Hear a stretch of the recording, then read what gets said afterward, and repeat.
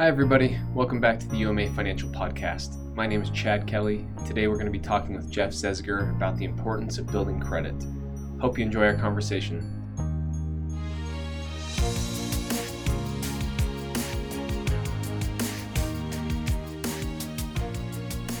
Jeff, it's great to have you back on the podcast. Thanks, Chad. Great to be here. We're going to talk today about the importance of building credit and what that means.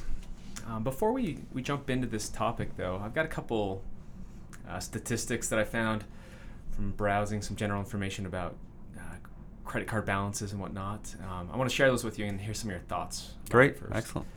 So the average credit card balance for an adult in 2019 is $4,293. So I get nothing outrageous, but I guess if you were to average it out, $4,200. In 2007, the average balance was $7,300. Interesting. So a fair amount higher. Yeah. Another interesting point to that was from 2004 to 2007, average credit card balances raised 30%. Wow. Yeah. And so not surprising given what happened after 2007. Yeah. In hindsight, you say, "Oh, well, yeah, it makes sense, right?" Yes. So what is this? I guess this information tell us about credit card balances and what effect that has on our economy or society. Now, it's a great point. We could probably do a podcast related to just that statistic right there. It does tend to be a leading indicator and an indicator that many economists watch in terms of how is the economy growing? What's really driving the economy? I think one of the challenges in 2008 particularly was much of our growth had been fueled by debt, and that came from government debt, that came from corporate debt, and that came from individual debt. Thankfully today, as you look at the growth that we've experienced in our economy since that point, the consumer is much better, and that shows in your statistics that you shared. Whether that's the lack of available credit in terms of going out and refinancing your house and pulling money out, maybe some of the practices that happened in the past, or just the fact, and hopefully it's the case, that we learned our lesson, and as consumers we're much more aware of the debt we're taking on and how we're taking it on. No, it definitely appears that we're a little bit healthier Absolutely. as a whole now than we were at that point. Absolutely. So I guess let's define what is credit. That's a term that has a word that has multiple meanings, but in the context of this conversation, what is credit? It's a great question. I think, and you're right, there's lots of ways when we talk about credit, but in this conversation, credit is really a way of trying to measure someone's ability to pay another person back, and your ability to, let's say you're the lender, your ability to lend someone something and know if you're going to get that tool back. Yeah. And I would say as far as history, as long as history's been around, as long as people have been lending products to each other, people have always been striving for a way of saying, is this a good risk? Is this am I going to get back what I'm giving to this person? And how do I measure what I'm going to give or how much I'm going to give of that product or tool to someone else? This is probably a concept that we all employ in our households as well. If your kid says, "Hey, Dad, lend me money," or I want to buy that, you say, "Are you going to pay me back?" Yeah. Are they credit worthy? In your mind, you're thinking, "Am I going to get this money back?" Right? That's right. But we've come up with a system, a way of scoring someone's credit worthiness. Let's talk a little bit about that. How do we even gather information to determine if someone is credit worthy? It's a great question. Maybe we could even take a step back, and it's interesting, and people found, obviously through history, ways of measuring that credit worthiness, that ability to pay something back. Yeah. But there was a big change as far as the practice of lending is concerned in 1956. There were two gentlemen, the two founders of what today we know as FICO, or the Fair Isaac Corporation, an engineer, William Fair, and a mathematician, Earl Isaac. And they were tackling the same challenge of how do you determine if someone is creditworthy or not. And basically what they did is they started applying algorithms to try to solve this question. Okay. And they had some success with it. They took different inputs to try to figure out, can I trust this person or not? And that essentially started today what we know as FICO. What was interesting though, and I don't know if a lot of people realize this, but even until the late 1980s, there wasn't a systematic way of measuring that for us as consumers or lenders in the U.S. And there were some things that happened, but really in 1989 is when the FICO, the Fair Isaac Corporation, developed the algorithm today that we know as the FICO score, and that's one of many measurements, but probably the most universally accepted. It's estimated that like 90% of all U.S. agreements as far as lending use the FICO score to measure that.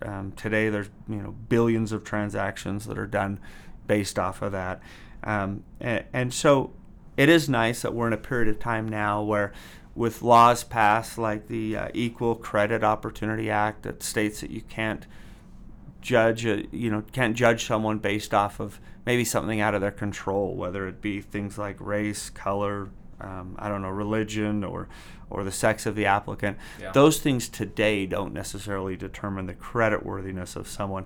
There is an algorithm that's meant to be fair for everyone to determine, is this a viable option to lend this person what I'm going to lend them. Yeah, and I think it's interesting that, even since the 2008 Great Recession, we've seen processes change of people determining creditworthiness. It seems like it's a continual, lenders and mortgage companies, whatnot, are continually trying to fine-tune this, I guess. That's right. Make sure they get it dialed in. Yeah, and even how it was used in 1989, and we can talk a little bit about the score itself, but how it was used in 1989 as compared to today, that the score has changed, a little bit. But so essentially, answering your original question, they're credit bureaus is what they're called, and these are basically groups that go out and they collect on a person your history, your credit history. Yeah. They then take the Fair Isaac algorithm and they use that to create what is known as a FICO score. And so today, FICO has sold 100 billion of its scores, and it's again the most widely used form in the world to do that. So those three credit bureaus, the major ones, are TransUnion, Experian, and Equifax. Okay. And so they compile this information and give you a score that the score ranges from 300 being poor credit to 850 being great credit. That's right. Yeah, essentially once they compile this data, it's interesting because someone might ask, well, how do they get my data? Yeah. Well, it's your credit history itself. So those that are lending your money, that are using this score to determine if they should lend you money and at what rate they should lend you money, they're actually tracking whether or not you're paying back what you said you were going to pay back. They're supplying that data to these credit bureaus, and these credit bureaus are then using that to track your score and then selling that score back to that lender again so they can make that lending. And then that's how they tabulate, like you said, that range, whether or not you're a good risk or not to lend. And then the lender then uses that range to determine at what rate, first off, are they going to give you the loan, and second, how much you're going to pay for that loan. Someone that's in that upper range that you mentioned, closer to that top of that chart, over 800, let's say, they're going to be, at the least expensive rate. It's a very good risk for them to take, and in terms of knowing you're going to pay that loan back. Whereas if you're in that bottom end, if you can get the loan, you're going to pay a lot more for that. Yeah, no, that makes sense. So I guess you said these bureaus, they go out, they collect data. What are some of the main things they're looking for? If you understand what they're looking for, you can kind of strategize about how you use credit, what you borrow Yeah. for. Yeah, I think there's two parts that's important for a consumer. One is understanding the components that are in it, and then second, understanding what the scores mean, where your score is, and then what the score means. So, we could absolutely talk through that. By far, the biggest portion of calculating the score, and like I say, this changes a little bit, but from the most recent data we have from FICO, the biggest portion is kind of looking at your payment history, your credit history. That's about 35%. Are you defaulting on your payments? That's exactly right. Which means how long have you been paying, and are you paying? Are you doing what you said you were going to do? Pretty straightforward. If you're paying on time, this 35% of your score is really going to help you. If you're missing your payments, if you're late on a payment, it's going to hurt you. Pretty straightforward. The second component is the amount of debt that you have, and that's 30% of it. And specifically, what they look at there is kind of revolving debt. Keeping your balances as low as possible in terms of the credit available to you versus how much you're using.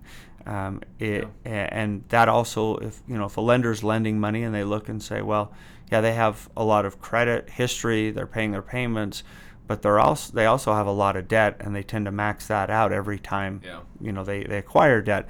That might be a sign that maybe they couldn't pay back future debt. So second one being kind of the amount of debt that you have there.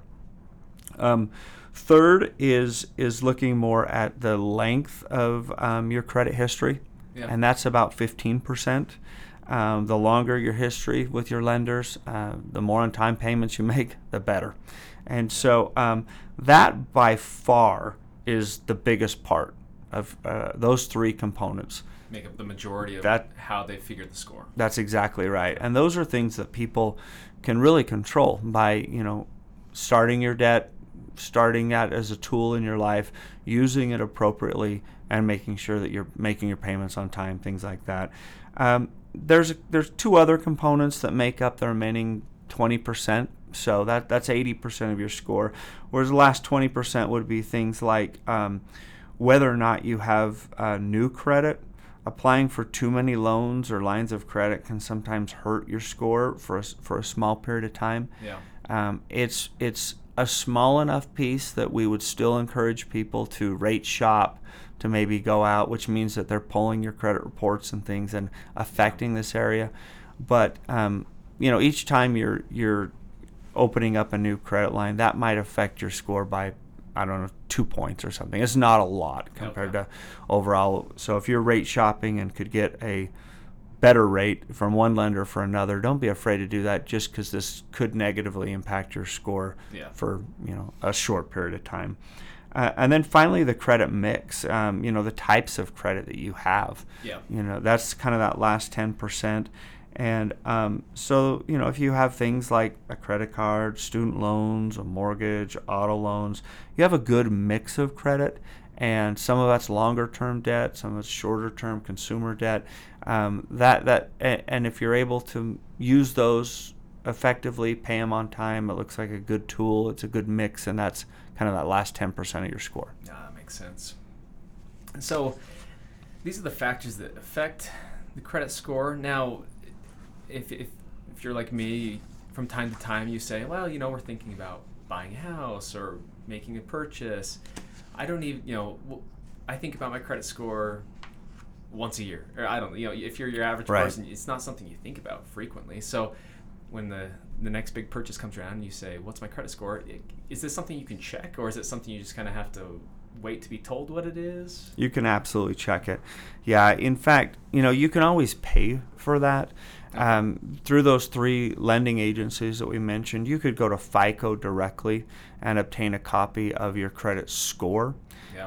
And you're probably going to pay for that if you went to FICO, but one thing that's nice, probably around $60, one thing that's nice about FICO is you're getting all three of those agencies that we talked about. All three scores are in one thing. One thing I might mention here is that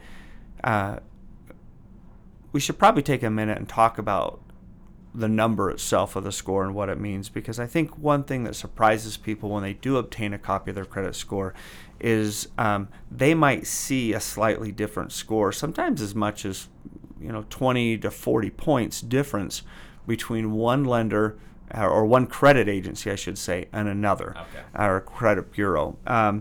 And there's some reasons behind that, but don't get too hung up. And if you see that, TransUnion has your score higher than Equifax or something, sure, they're all trying to collect that data that we talked about earlier and put it into a score for you. And so if you see that one lender has a score that is a little bit higher, it could just be that they have some data that another one doesn't. Yeah, it's so flowing into their system. Yeah, overall, what most lenders are trying to do is look and just make sure that you are getting that they're getting a good average between all of them. So first off, don't get too hung up on if you see that.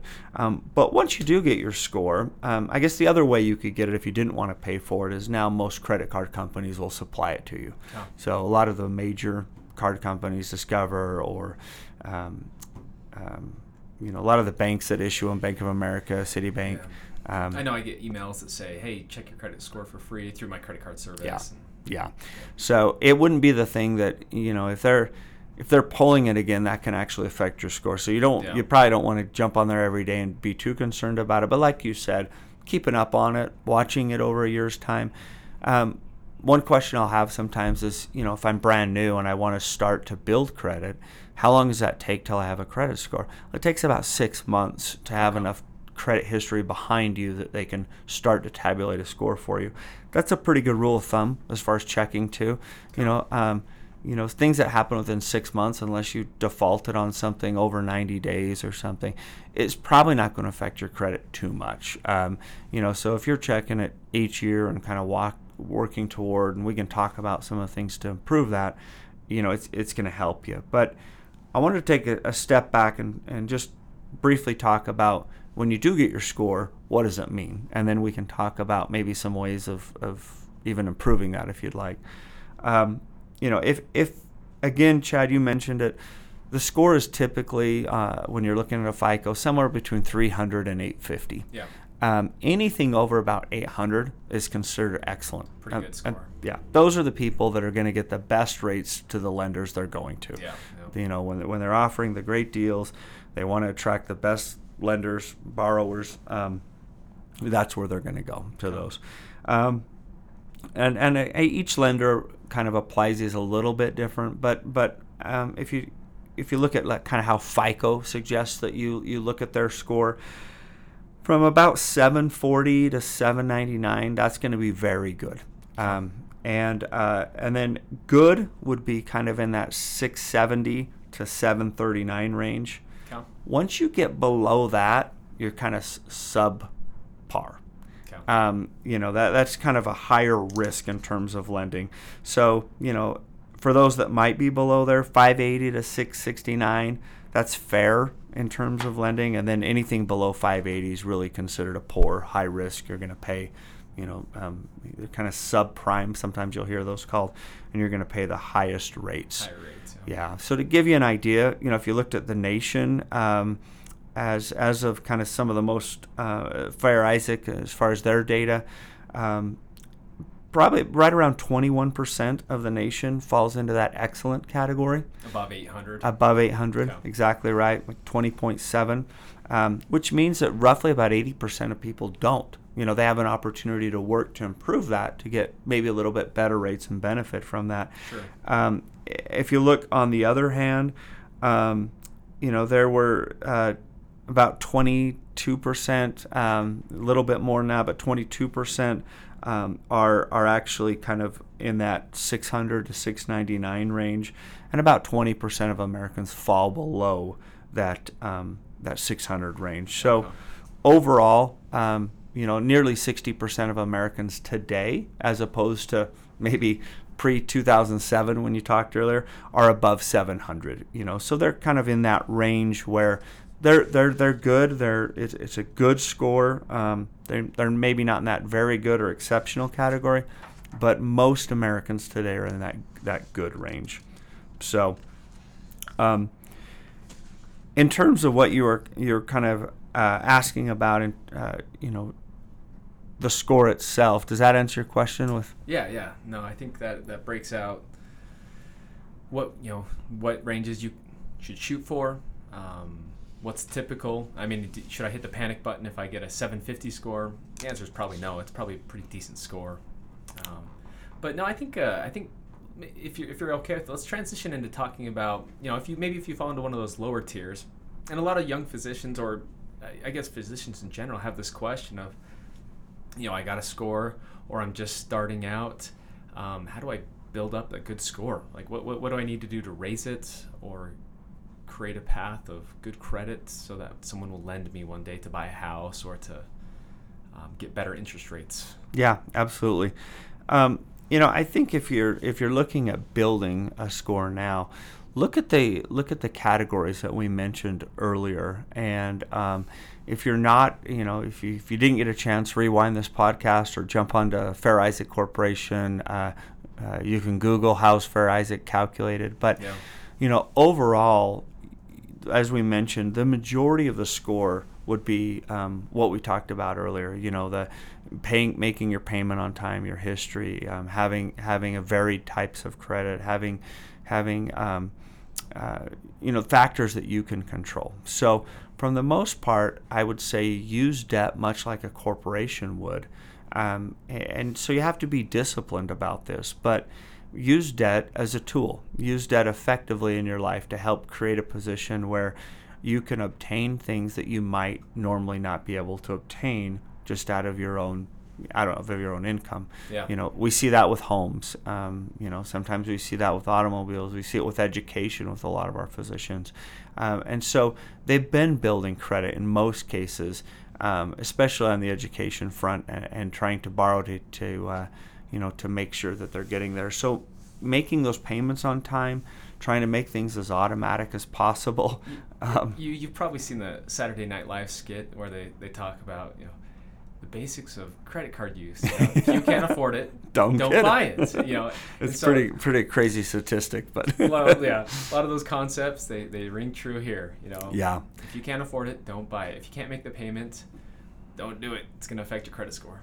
Yeah, I think with most things in life, the more you can automate things, the better. So, if you do, even if you can afford it, try to use bill pay. Try to track, where you are, and use those tools so that you're paying every bill on time. I think the best way to improve your score, let's say you do have a score like you talked about, the best way, pay every bill on time, credit or otherwise. Make sure those bills are being paid on time. I read a statistic in the last couple of weeks that it's only about 25% of Americans that pay their bills on time.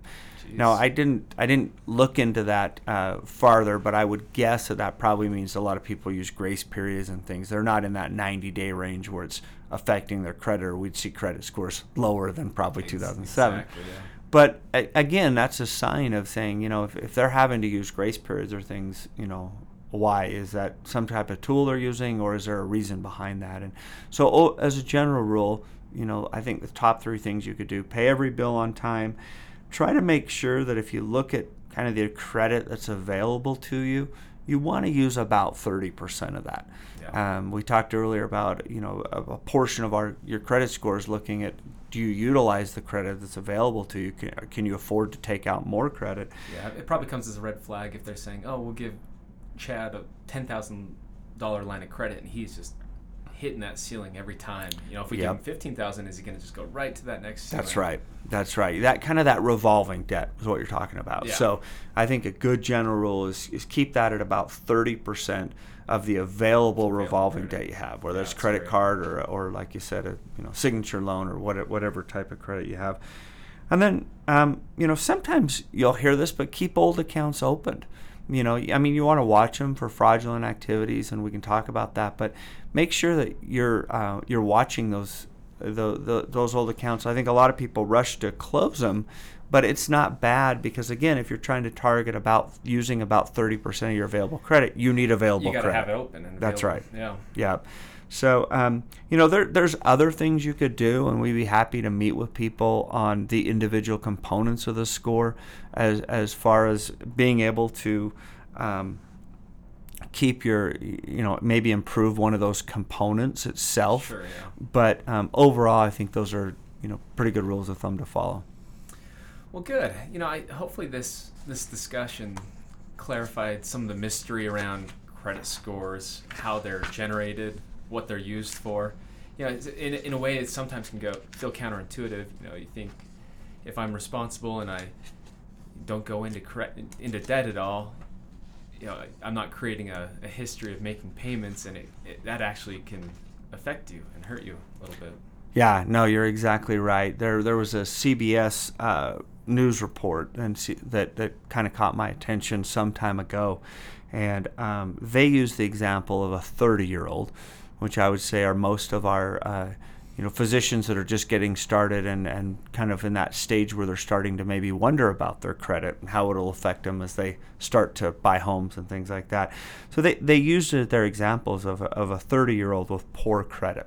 Yeah. And in the example, they used someone that had an $18,000 car loan. They had $5,000 in credit card debt, so about the same average that you mentioned that Americans are at, Sure. and a $400,000 mortgage. And they said, okay, someone with a poor credit score, how much more are they going to pay than someone with an excellent score, like we mentioned earlier? And someone that's on that lower end, they would pay on those three loans alone probably about $250,000, $250,000 more in interest than just having a better score. Wow. Now, there are some places, not in Utah, unfortunately, but some places where you can get a nice home for $250,000. Maybe you still can in some parts of Utah, but that's a significant difference of just understanding your credit score and making sure you're trying to keep it as high as possible. The other thing I liked about their example is they looked at someone that said, well, what if you have a good score? What if you're in that good range? Maybe not that upper echelon, but you're just a good score. And even at that, the difference is about $30,000 on those three debts that someone with a good score would pay as compared to someone with an excellent score. So I would say, you're right. This is a very important area that you want to watch. It's something you want to track and keep an eye on it.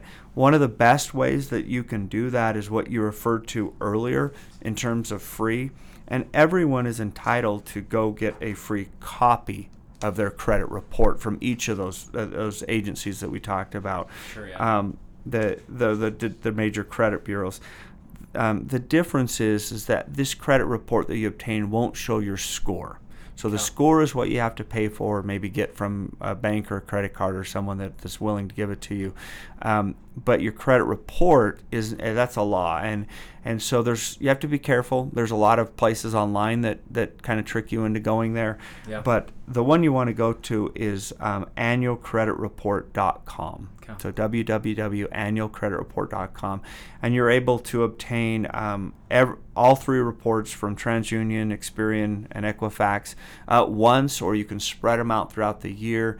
But I would say that's a great practice for anyone with credit. Maybe get one every 3 months. Print off that report. Again, it's free to do. You can do it once a year for each of those agencies. And it's a good way to just make sure that everything on that report you're aware of. Yeah, nothing's gone awry. You're not That's right. No big surprises next time you go to apply for a loan. I just had a client not too long ago that went to apply for a mortgage, and they told him he wouldn't qualify. And this is a surgeon making a great income, never been late on a payment. And he's like, what are you talking about? And suddenly on his report, it was reporting that he hadn't paid for Netflix and some Amazon things and on a card and a home that he had purchased in Las Vegas, even though he does not go to Las Vegas. So it's also a great way to detect fraud and make sure that what's on that report is accurately showing you, which ultimately is what does feed into that score that we've been talking about. Yeah. Well, Jeff, great conversation. Thank you for your thoughts. Thank you, Chad. Yeah. And we'll do it again sometime. That sounds great. Thanks, Chad. Thank you. Bye now.